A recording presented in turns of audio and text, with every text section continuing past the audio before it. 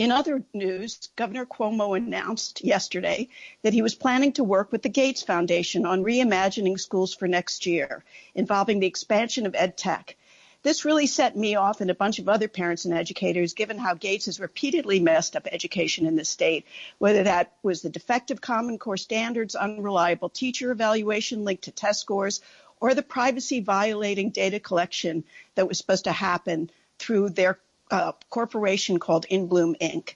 We sent a letter along with New York State Allies for Public Education and the Parent Coalition for Student Privacy, urging the governor to listen to parents and teachers rather than allow the Gates Foundation to implement their damaging education agenda once again.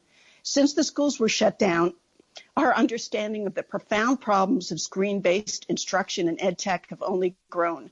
As one teacher commented, if next fall I told my students to open up their Chromebooks, I think they'd throw them at me. Instead, we urged Cuomo to fund our schools sufficiently and equitably to allow for the smaller classes, school counselors, and other critical services that our children will need more than ever before, given the myriad losses that they've experienced this year. Now, that should lead me to my next guest, Michael Mulgrew, the president of the United Federation of Teachers. Only I'm not sure if he's on the line. He is on the line. There? Oh, great. Oh, great. I was supposed to get a text and I didn't, so I'm so relieved that you're here. Before we start, are you interested in commenting on the governor's plan announced yesterday to work with the Gates Foundation on reimagining our schools? Right now, I think New York City has probably the largest concentration of experts on how to reimagine schools, the people actually doing the work. And even though in the past we have worked with the Gates Foundation, we have not, over their 20 years of trying to do educational work, I don't think they have been very successful. So, I mean, it's the governor's choice who he wants to talk to, but I would work with people who are actually getting things done and being successful versus talking to people who have looked very nice, their philanthropy, but when it comes to education, they have not proven to be very successful. So I just wish the governor would talk to the people. This has been a common thread, though. You know, I mean, you've been through this. You know, you and I have been in the middle of these wars about education for the past 15 to 20 years, and this has been a common thread. The disrespect of the people who actually know this stuff, the people doing the work. Do you think teachers wanted education the way it was? No, they're always looking at ways to improve it, and they get very frustrated and angry. Yet constantly you see these leaders or elected officials always going to people who know nothing and have never spent time in classrooms doing this work to try to get their opinion. It's beyond disrespectful at this point. Right. Well, recently it was reported that 72 Department of Education employees have died from COVID-19, including 28 paraprofessionals and 28 teachers. I want to start with a question sent in for me to ask you by a Brooklyn parent leader who's very concerned about the health crisis, of course, and writes, the DOE's handling of the epidemic to keep schools open after the outbreak of COVID-19 is now the subject of an investigation by a city watchdog charged with overseeing schools. I have serious concerns for my son's return to school in September and the ability of the district to handle the outbreak, seeing I had to demand soap and hot water be provided along with better cleaning. I feel the district dropped the ball and endangered lives of school staff, students, and whoever they came into contact with at home. What is the UFT doing to ensure the safety of our kids next year? So this is one of the reasons why you've seen over the last 10 days, 12 days, that we've been putting a big push on what is the vision for and what needs to be in place for reopening schools.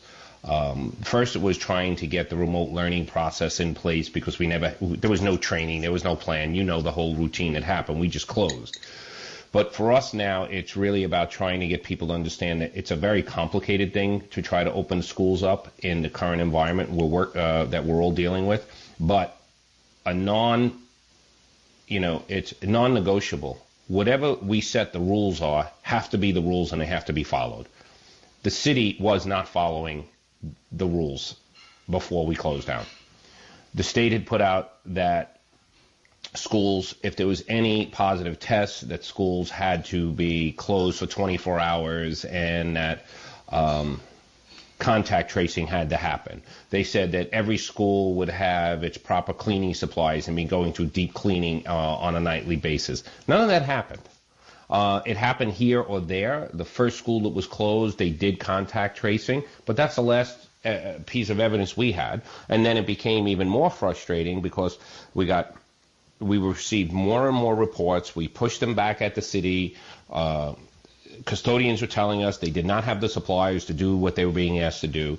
We had positive test results that the city was ignoring because they said they were now only going to recognize positive test results that came through the State Department of Health, which from an actual person getting a positive test result from their doctor takes days for that to get through into the state. So that, we've been quite outspoken on all of that. So for us, this is not negotiable. This has to be followed. And if there's a problem, then we're going to work with parents together to go after those people who aren't doing this. I hope that people have learned a lot. These are very hard lessons that people have been learning about how to handle this stuff, and people who thought that this would just be something that passed like other health crises we've had in the past. I think I now understand that this is a whole different issue that we're dealing with, and we have to make sure that safety is the priority. So we want to go back to our schools, but we know we have to do it with social distancing, which is extremely complicated, and we know we have to have rules and procedures in place that must be followed. So that's what we've already started this, and we push this also at the state level. All the different things we've been seeing, we put out, I wrote an op-ed, certain people were not happy with it, but I said nobody is talking to the educators. Once again, we heard people at the city and the state level and different places and across the country talking about, oh, yeah, we should reopen our schools. And I don't think they, as usual, because they didn't understand the implications and the complications of opening the school, especially with this virus, that's why we push this out. But we have a long way to go before we can before we have a plan in place. And when we have that plan in place, it has to be open, transparent, and everybody has to know it. And if they feel it's not being followed, then it has to be addressed in an extremely quick manner. So I don't know whether you noticed, but there were 2 new studies that were published in the New York Times this morning, citing science studies that showed that closing the schools slowed the epidemic by about 40 to 60%.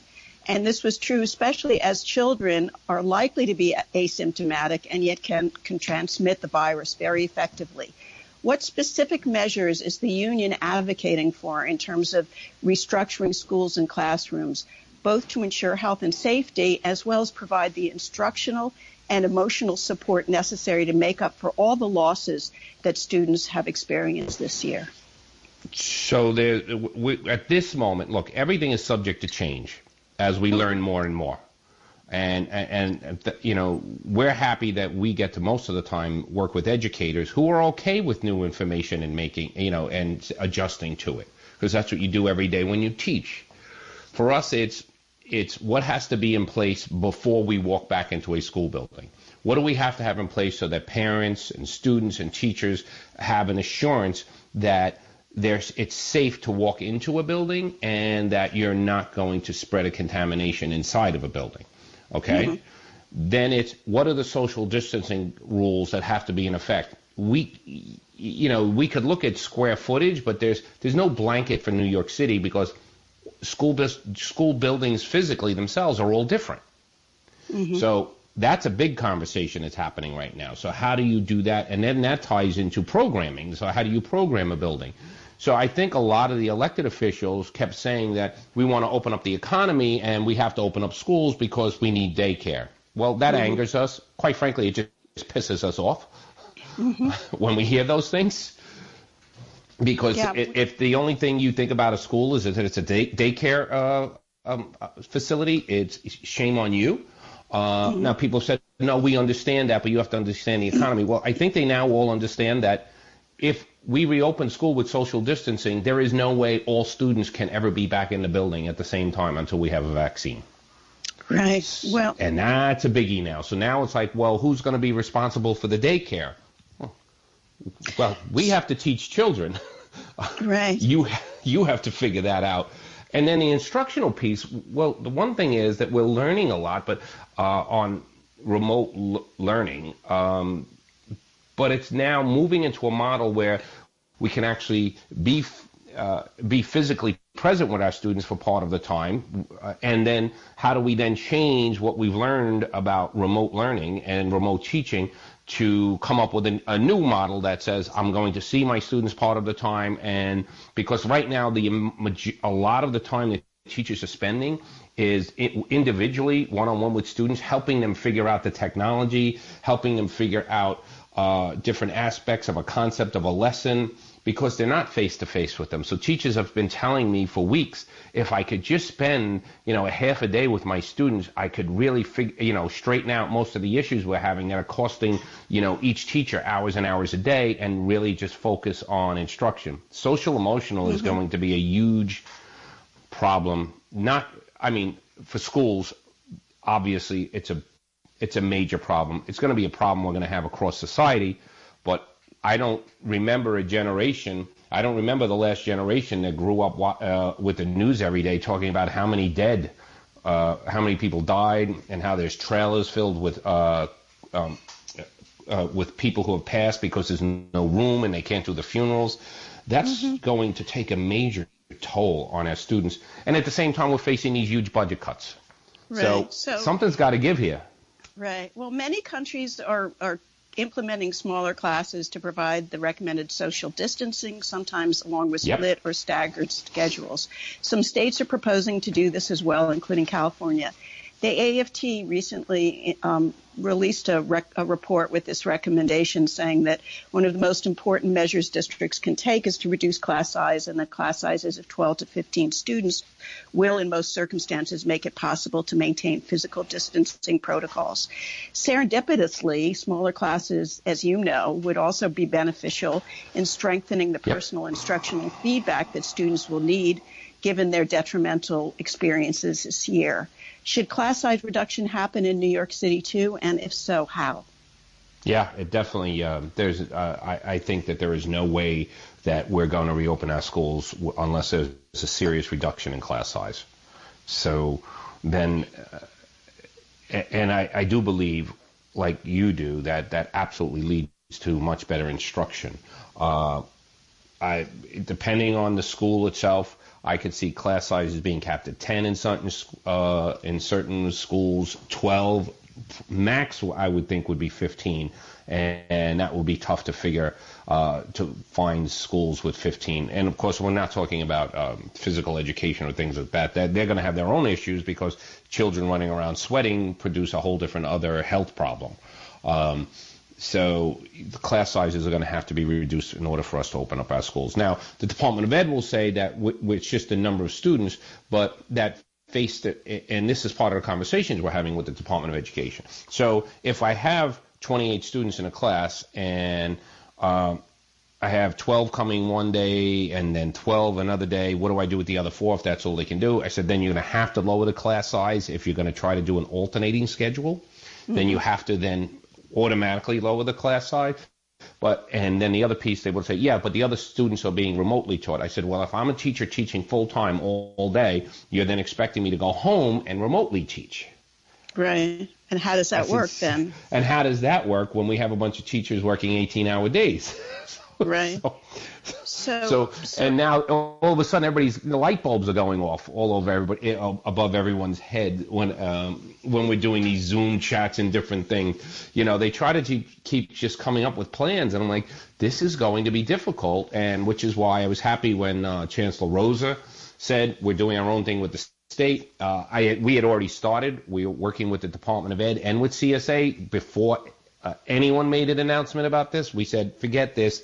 We're not waiting, because if we keep waiting for elected officials to decide what to do with education, then the kids are going to suffer, and we're going to be left in an impossible position in terms of doing our jobs effectively.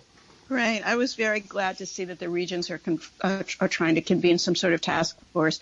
That actually came in the wake of Governor Cuomo announcing a very large task force that he was planning to convene that had not one teacher or anyone from K-12 education on it, even though it had more than 100 people appointed, which I think was shocking to a lot of parents and teachers, that he seemed to think that the planning for resuming the economy and ending the shutdown could happen without any educators or parents involved. One of the issues that we have, of course, that this is all happening in the context of are the huge budget cuts that are planned for schools for next year. Mayor de Blasio actually said next school year will have to be the greatest academic school year we've ever had because everyone's going to be playing catch up. And yet he's also proposed over $800 million in budget cuts to education, including at least about $240 million directly to school budgets, including staffing freezes and cuts to fair student funding, which would likely cause class sizes to increase even more and lose their school counselors and other essential staff.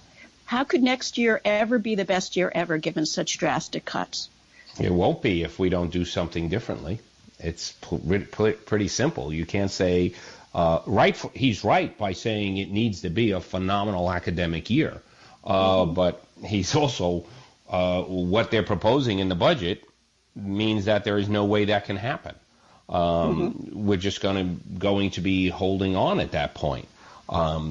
So, I was on an AFT conference call last night with about 26,000 people.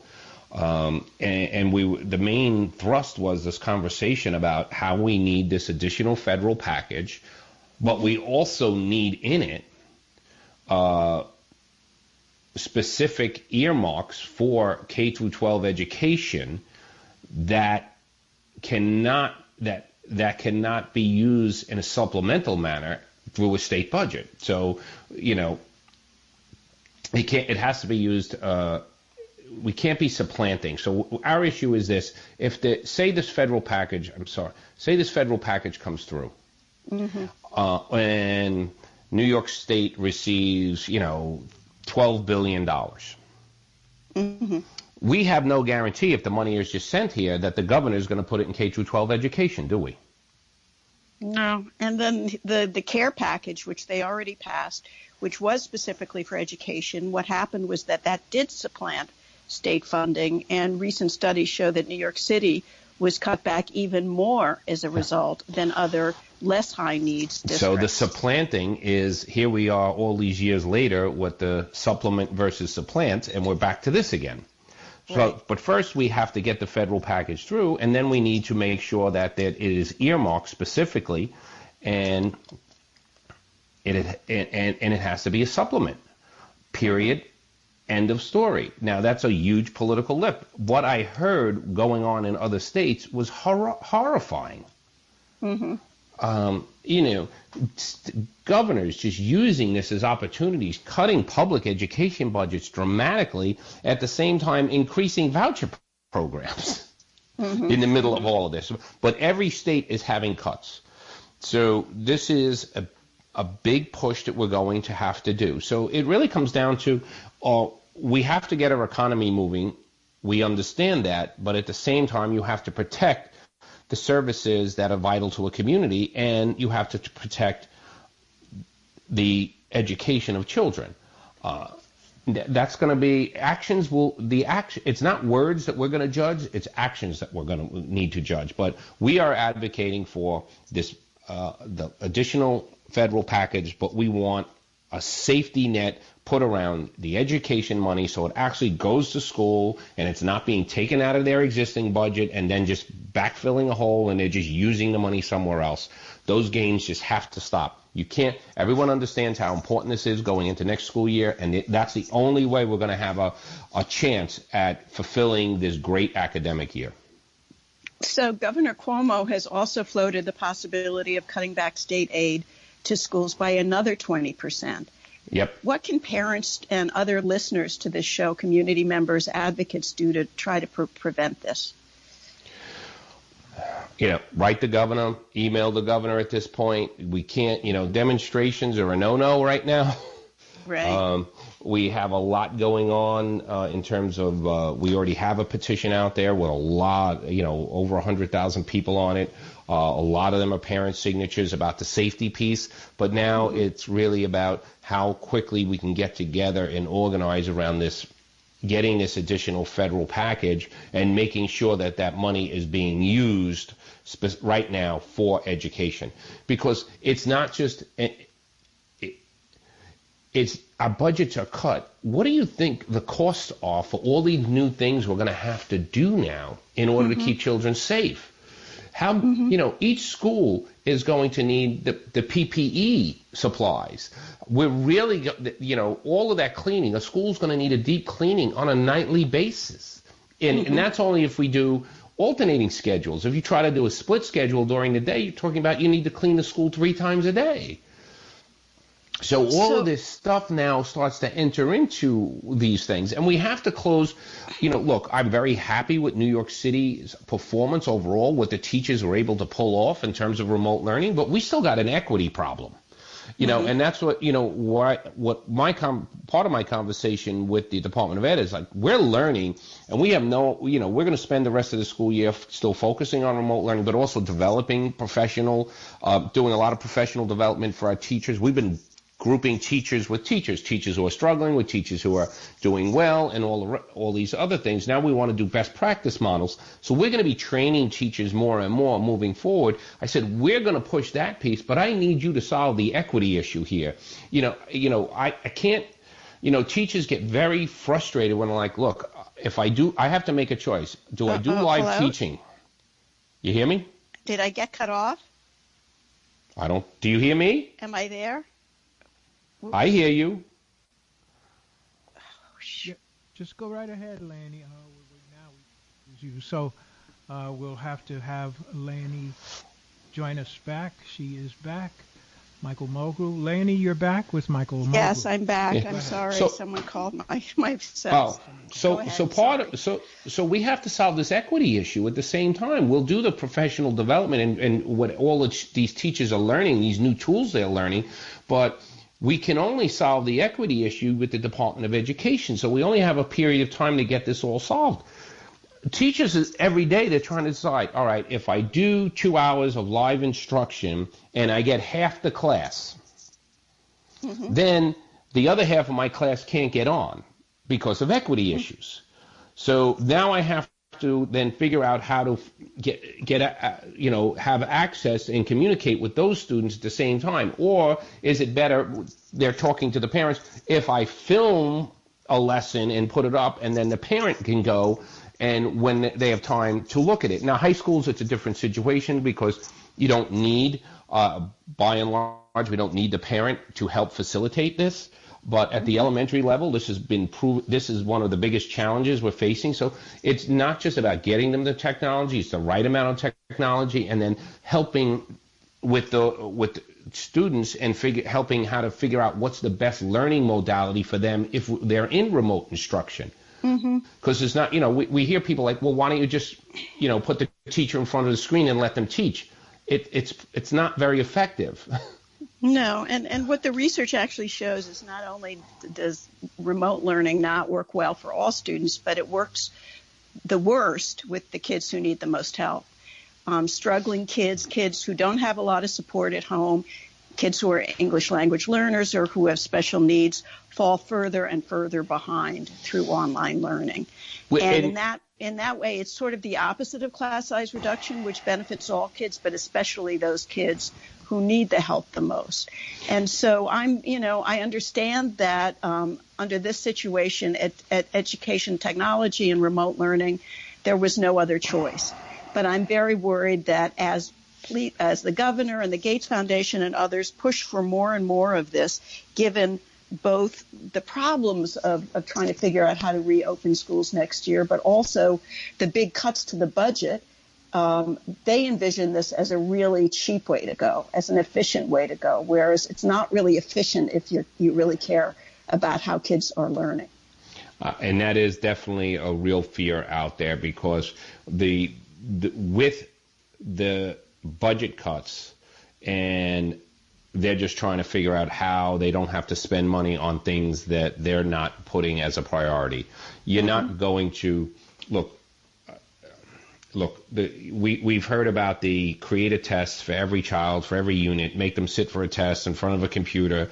They tried all of this. This was tried in New York City. This was tried in the iZone. This was tried all over the place. It failed miserably.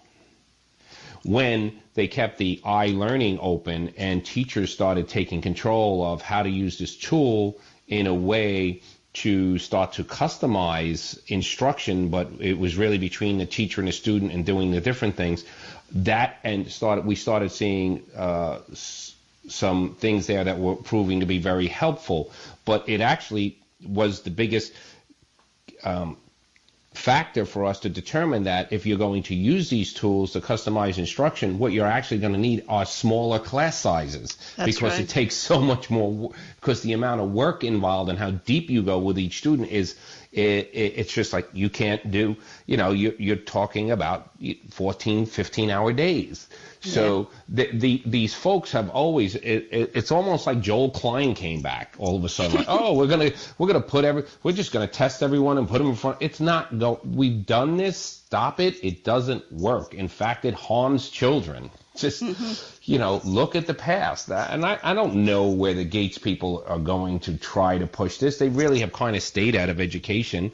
They've been more in the health side, but we'll see. I mean, but yes, I get very concerned when all of a sudden people want to reimagine education in the middle of budget cuts. Yeah.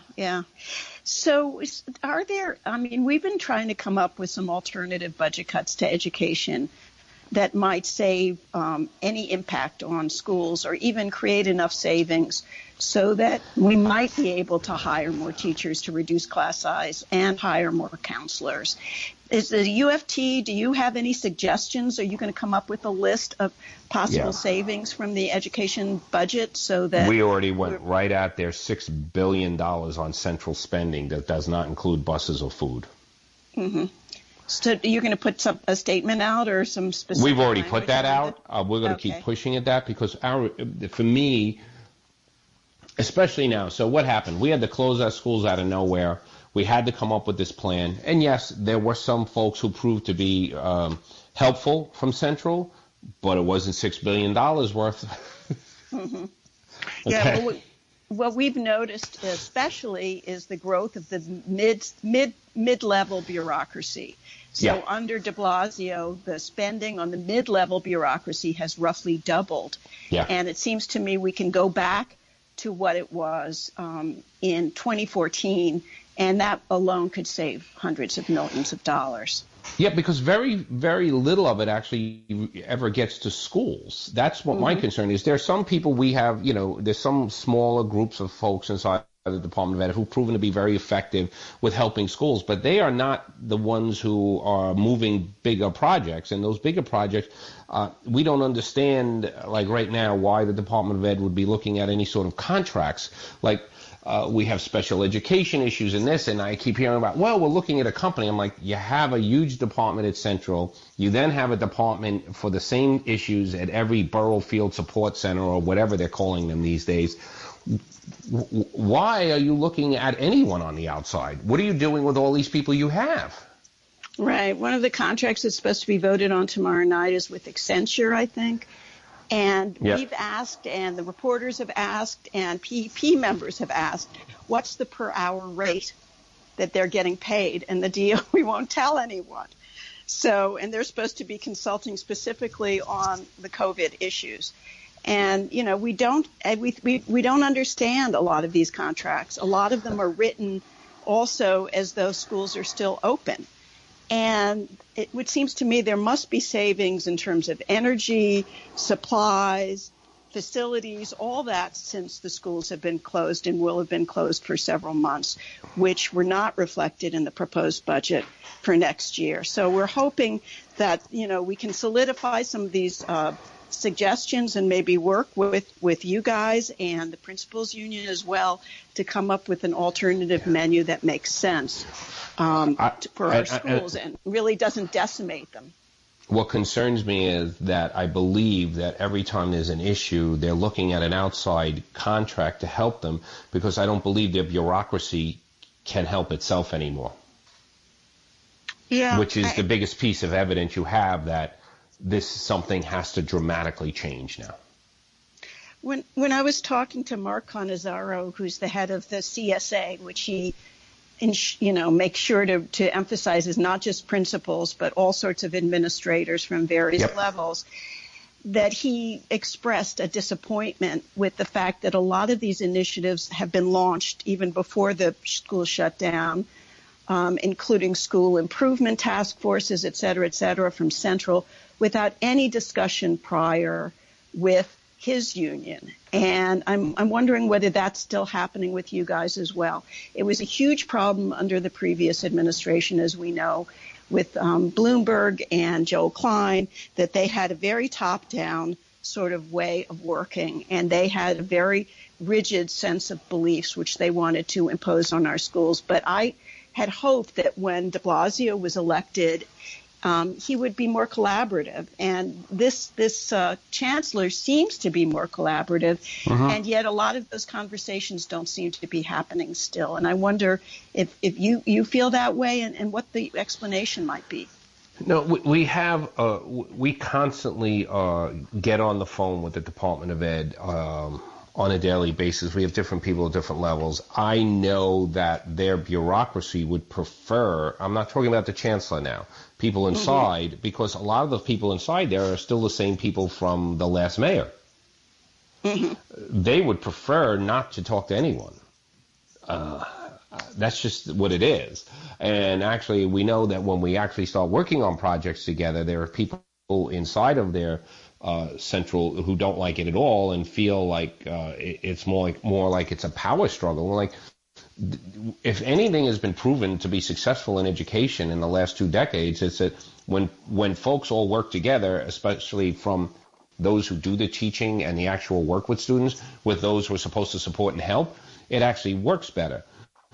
What we are still dealing with is the fact that our entire central bureaucracy was trained for 12 years to not help schools, but to hold them accountable. Right. And I think there's folks in there who liked it that way, because then they were never responsible for actually proving that they helped schools. Right. Well, they were incentivized to attack schools and to attack people, because then they were looked at doing a good job, versus your accountability system is, are you actually helping schools and getting support? And we're asking the schools if you are helpful. So that dynamic still has not shifted yet. And that's what I think is another lost opportunity in terms of this administration, because that dynamic didn't shift. This chancellor seems to be trying very hard to shift that. But moving that massive bureaucracy is, if you do a lot of research on bureaucracies, it'll tell you that the one thing a bureaucracy gets very good at is protecting itself. Right. Well, one of the things that we were concerned about before this shutdown happened, and I wonder if it's still happening, is the move by this administration, even though they said they wanted to shift away from high-stakes tests, to impose a lot of new testing on our schools. It's supposedly diagnostics done by computers, interim testing, formative assessments, however you want to call it, and yet it still, in many people's eyes, represents both a waste of money and a waste of time that should be spent on instruction instead. And I'm wondering whether when you heard about that, what your views were. So this is a tough one, right? Because we are fought against the use of testing in ways that we felt was harmful for students. So we've done a lot of this. The U of T has been part of a lot of that. So for me as a teacher, I would always take interim assessments of my students. When I would get freshman students, so I'm a high school teacher. So when I would get at the reorganization in January, I would take a group. I would always start a class of a group of ninth graders who were struggling. So whether that be struggling for, the shift into a high school children sometimes struggle with it. Was it behavior, or was it whether it be academics, attendance, or whatever? So I was taking, and then after 3 years, one of the things I had to constantly do was do literacy diagnostics of all my students, and then I would assess them every couple of weeks. Now, I was doing that myself as a teacher. Right. And it proved to be extremely valuable because right. a lot of my students who were struggling with behavior were clearly struggling with behavior because they were having academic issues that were not that people didn't diagnose yet. So I was lucky enough to have, I worked in the basement, and so I had the school-based support team next to me, and they gave me all of these quick materials to do my own assessments, and we would just start doing that. So there's this constant balance of, so when I hear the chancellor, when I speak with him about it, I said, so here's your issue. Because he comes at it as a teacher. He's like, I want to know as a chancellor, where the children are doing. I said, I get what you're trying to do, but the problem is by the time it filters down from you, all the way through a school, they're looking at it as you're trying to judge a school, and are they going to gain, is somebody going to try to put more emphasis on that test than it should be? So for me doing the diagnostic with my own children inside of a classroom, the children aren't being put pressure on them or anything else, and they get that we're just trying to figure some things out to help them. But when it's done from the chancellor, I get what he's trying to establish. Like, I need to know, and I've seen him speak to principals and superintendents. He goes, I don't want you to make this a high stakes issue, but I don't know if they're capable of not making it a high stakes issue, because this was ingrained in them for so many years that your schools and your children, the school, whether it stayed open, children, whether they were promoted, was all based around a child sitting for an assessment or a test. So the other that's issue the problem is that the assessments that you were talking about were ones that you designed or you looked at and seemed aligned with the curriculum and helpful. Yes. The ones the chancellor was talking about are these commercially made assessments known as MAP tests. Mm-hmm. And often they're not aligned with the curriculum. And what we found, during the days of Joel Klein, I don't know whether you remember, there were these acuity tests. Oh, that yeah, I they paid remember a lot of money. Similar, which had nothing to do with what kids were learning, had no diagnostic value, cost a lot of money, and wasted a lot of time. And even Joel Klein, after a few years, dropped them because he realized that after a while. Yeah. That they were just bore no relationship to reality. So even if the stakes were removed and the level of judgment that, schools are worried about and teachers are worried about, there's a real question about how useful these things are. And I've talked to parents and teachers in other schools that use these MAP tests and basically think that they're pointless. I think that that's another issue that we should keep aware of, especially in this time of economic crisis, that we should not be wasting so much money on buying these sorts of tests. If we had a system with true fidelity in it, but if you're giving an assessment that's supposed to be aligned with a curriculum and you told the school to use the curriculum, but they still have the autonomy to not use it or to change it however they see fit, then right then it's not going to work. Yeah. That's the whole, you can't say that we want to assess children and you might have the greatest intentions, but unless you have a management system in place that says, look, you can modify your units, but you have to stick to the standards inside of a curriculum, then there might be some discussion about, okay, maybe this will work. But right now, we don't have that system. You can say that these schools need to have to use this curriculum, but in the end, it's still their final decision. Then I am agreeing with you that shouldn't be happening. So one of the issues that we talked about on last week's show was the new grading system that the DOE has decided to implement in our schools, and there's a lot of controversy over that. I'm wondering what you think of it. No matter what we did, there was going to be controversy, and this is what I can tell you. I've spoke with a lot of different parents, different focus groups, and different at every level in all the boroughs. I spoke with all teachers at every level, teachers who teach special education, early childhood teachers, elementary, middle, high school, everything.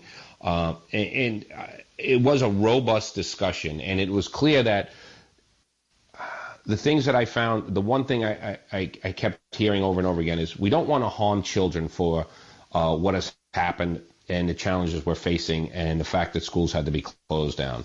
But we also want to recognize what they've already done this school year.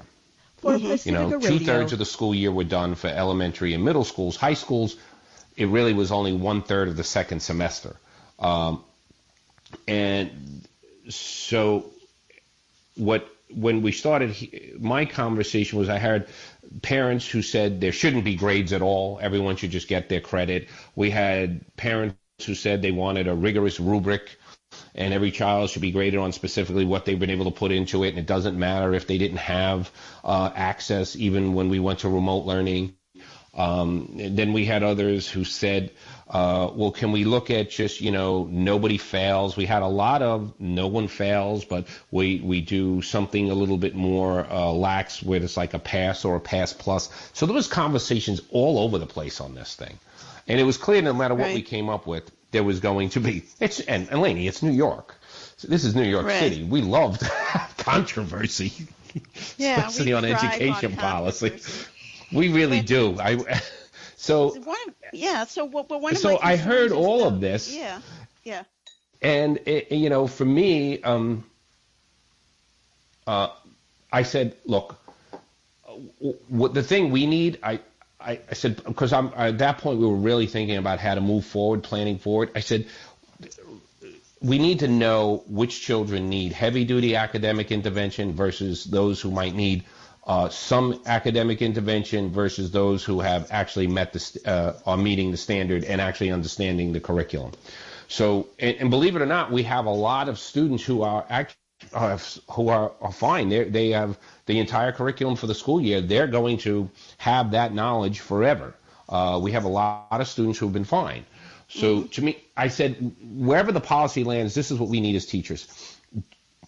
Do we need a 6-week intervention program, a quote traditional summer school, or are there children who were really doing well and after remote learning kicked in and then they struggled immensely for whatever the reasons were? So we know we need an academic intervention program for them. What I would like is a grading policy that automatically designates that for us as teachers.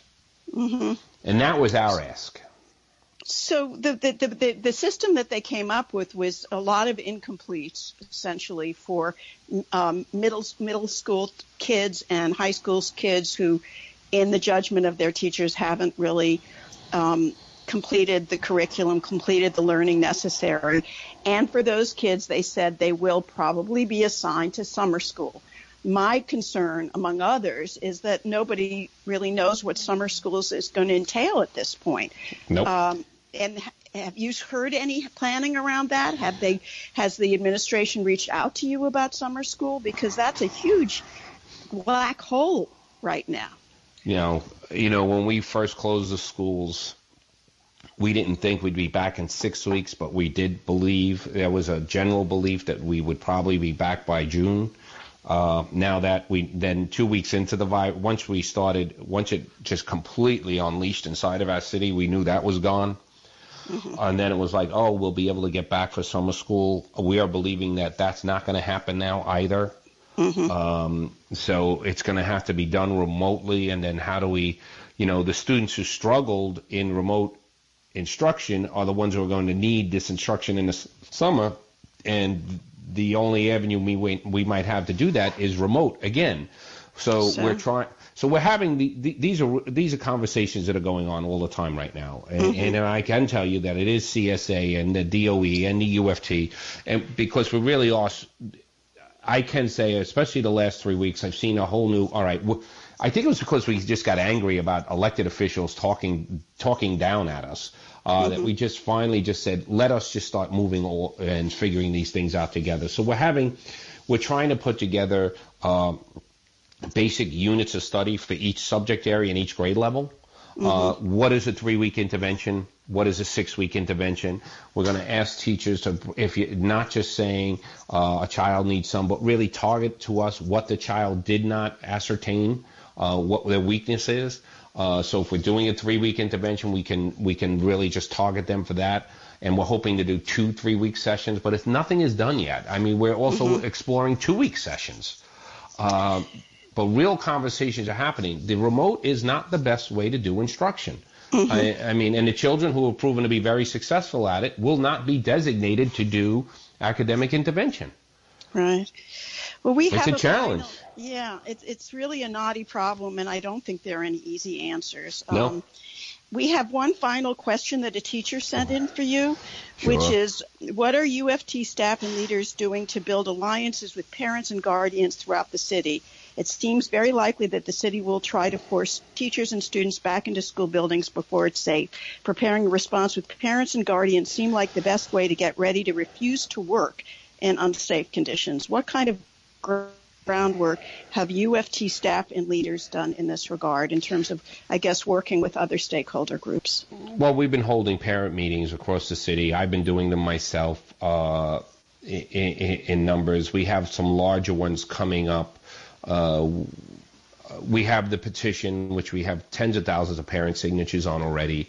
And that specifically deals with safety, about we're insisting that you cannot open these schools unless these things are in. There's going to be a lot of fear, and everyone just has to recognize the fear and anxiety when we do reopen schools.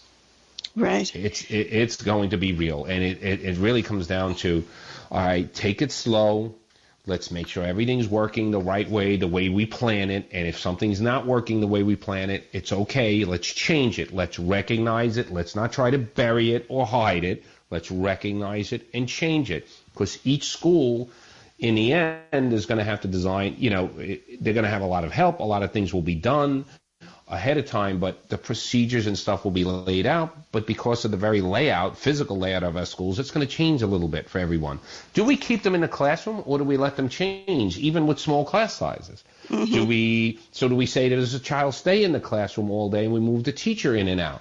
Or do we do one-way hallways? I mean, all of this is part of what we're discussing, but to the point of, this is why from now, first, we had to get the recognition by the elected officials that this is going to be very complicated. We achieved that goal. We're still dealing with a huge economic problem, a funding problem, and now and then the other piece we have to continue to work on is the coalition with the parents. And as I said last night on the AFT phone call, I said every state has to have this parent-teacher coalition for safety and for funding, and just shame anyone.